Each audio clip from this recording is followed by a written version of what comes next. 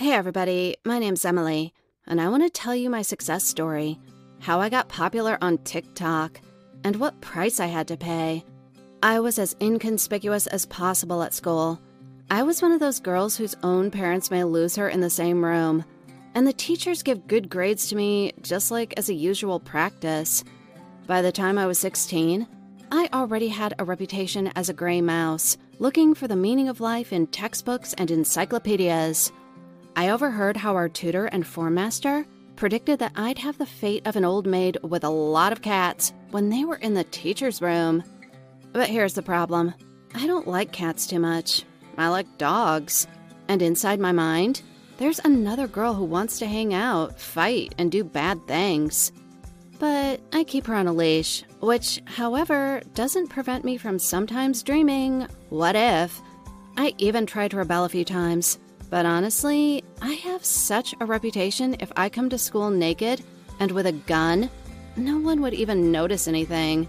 Sometimes teachers didn't even see me while I was performing at my desk. Like, there was no me at all.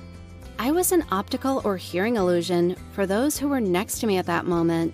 Anyway, it was difficult for me. Studies were easy for me, thanks to my parents and their excellent genetics. In the sense that my dad was a professor and my mom is a former ballerina. So I just inherited the stubbornness, perseverance, and the ability to analyze information. And at school classes, I didn't need anything else. Well, except maybe some memory. I probably could have been happy with this one, but I was jealous. Just mercilessly envied beautiful, bright, a little stupid, but successful girls. They only cared about their looks in their life.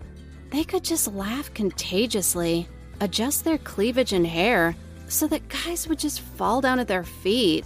And that's all that helped them to be popular. I wanted to be popular too. Well, at least I would like the boys to notice me, and that I'm alive, and I'm also a person, and not just a supplement to a desk and a textbook. But I had no idea how to do it. Objectively, everything was stupid and strange, or just something that I never would have dared. For example, the method of makeup, heels, miniskirt. And then the YouTube channel came into my life. All sorts of people with different looks, education, skills, all found a home there and got popular. I personally watched some vloggers growing from 0 to 1 million subscribers. And then it seemed to me that it was some kind of miracle. Well, I decided to try it out myself, out of my naivete. It's just, it turned out to get popular on YouTube. It's not enough just to tell something on your smartphone. All my favorite bloggers offered something cool. Even Instadivas made some content. And I had nothing but a sense of humor, developed in captivity, and stories of my life. Nothing else. But popularity didn't come. Only another hang-up added to the existing ones. No, I wasn't disappointed with YouTube. And I didn't start shouting at all corners that it was all deception and evil, because I objectively understood, well, I'm not up to it. So what now? I thought I was the one to blame, so everything is okay. But you need to purposefully work there, spending time on videos. So I just lost my desire. And then my friend, in order to somehow pull me out of a prolonged depression, advised me to try TikTok. At that time, it was only gaining in popularity, and mostly short videos were uploaded there, which weren't suitable for YouTube in their format, and didn't reach Instagram in their degree of gloss. Anyway, it was a nice alternative, and it suited me just fine. And yeah, people were actively watching my first uploaded videos, commenting and laughing, but it wasn't enough for me. My self-esteem was demanding to break everyone there, to become the best of the best, to enter the top immediately and forever, and my face wasn't funny enough. If thinking at once abstractly, what is the best way to go online? Pumped up butts? Yeah, and what else? Write your opinion directly in the comments. Please, I will really be interested in looking at the stats. And now I will answer you. Animals. Of course, cats are the cutest and fluffiest of all. But you remember, I'm a dog person, and I didn't want to change myself for the sake of views somehow. But my parents owed me a dream. A few years ago, they promised me a dog, so it's time to demand my four-legged friend. And I did that. Of course, there were some lectures and the famous, "You will clean it up by yourself." But my cute corgi came to me straight from the animal shelter, and immediately all my relatives liked him very much. Even my mom, who was skeptical of pets, melted away seeing my furry joy with a trivial nickname, Lucky. Well, in fact, I was the lucky one at the time.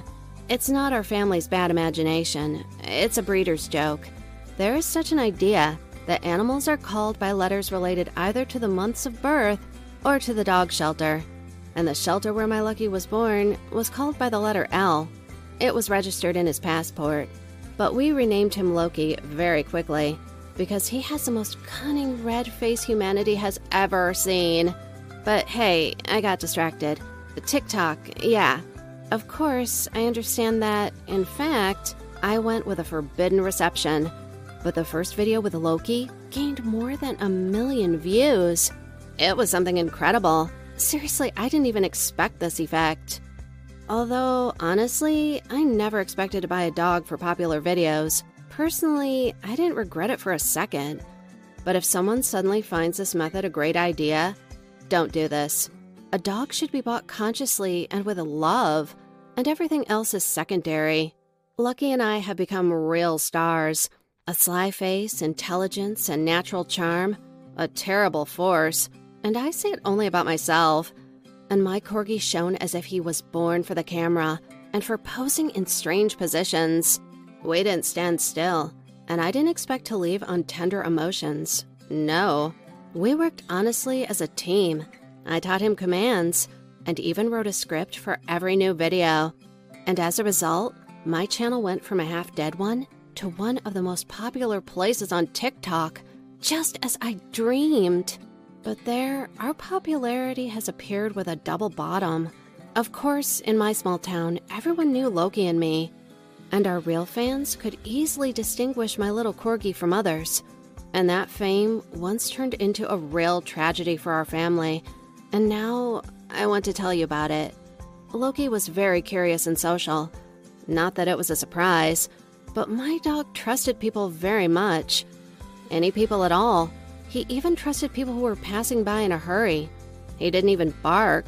They say it's normal for a corgi, but I'd prefer it to be a little less tactile. My parents and I often went to the city nearby to visit our sick grandma.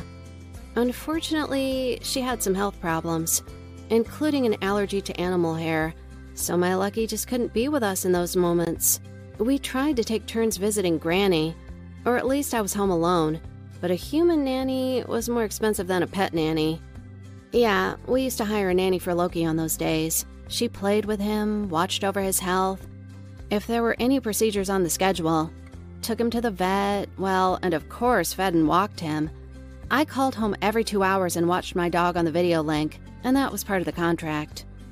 I honestly don't know what happened to them while we were away. Maybe the nanny was lying to our faces, or maybe she was just a complete idiot. But it's a fact that she left Loki on the street and went to the store, as she told the police, just for a minute. And that moment was enough for someone to steal our Loki. But then, our first mistake happened.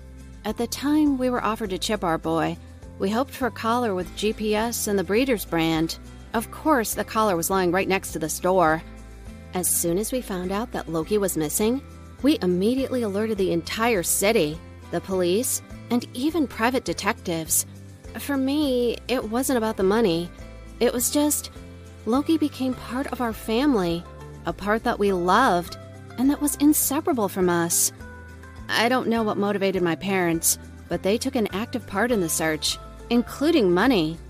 I'd been crying for days. I couldn't eat, sleep, or just sit still, no matter what, not hoping to put up a video all in tears that Loki was missing, and that most likely he was stolen by someone who knew what kind of dog he was. Well, I uploaded it and forgot. I wasn't up to it at that moment, and I certainly wasn't thinking about any popularity at all. And then my phone was literally bursting with calls. Different people with words of support, but most importantly, among all the motivating words were the main ones. Several of my subscribers from my city knew where Loki was. The police checked all their words. And yeah, my dog came back home. The kidnappers, by the way, were taken to prison. Then there was a video with me already happy, with the same tears, but from joy. I was thanking everyone, and Loki was sleeping in the background. My baby was already hurt pretty bad. And then, if I used to think that me and Loki were the stars, now, I repeat, I would never use a dog as an excuse for popularity. I swear! But it so happened that my story excited a very large number of people. My story was written about in different languages. Other TikTokers dedicated videos to me, and as a result, I got to the top in my country. This is a side effect of a terrible accident. That's just, any likes and subscriptions are not worth the life of Loki. That's why I recently decided to close the channel. I'd rather do something myself than enjoy the popularity that comes at such a price.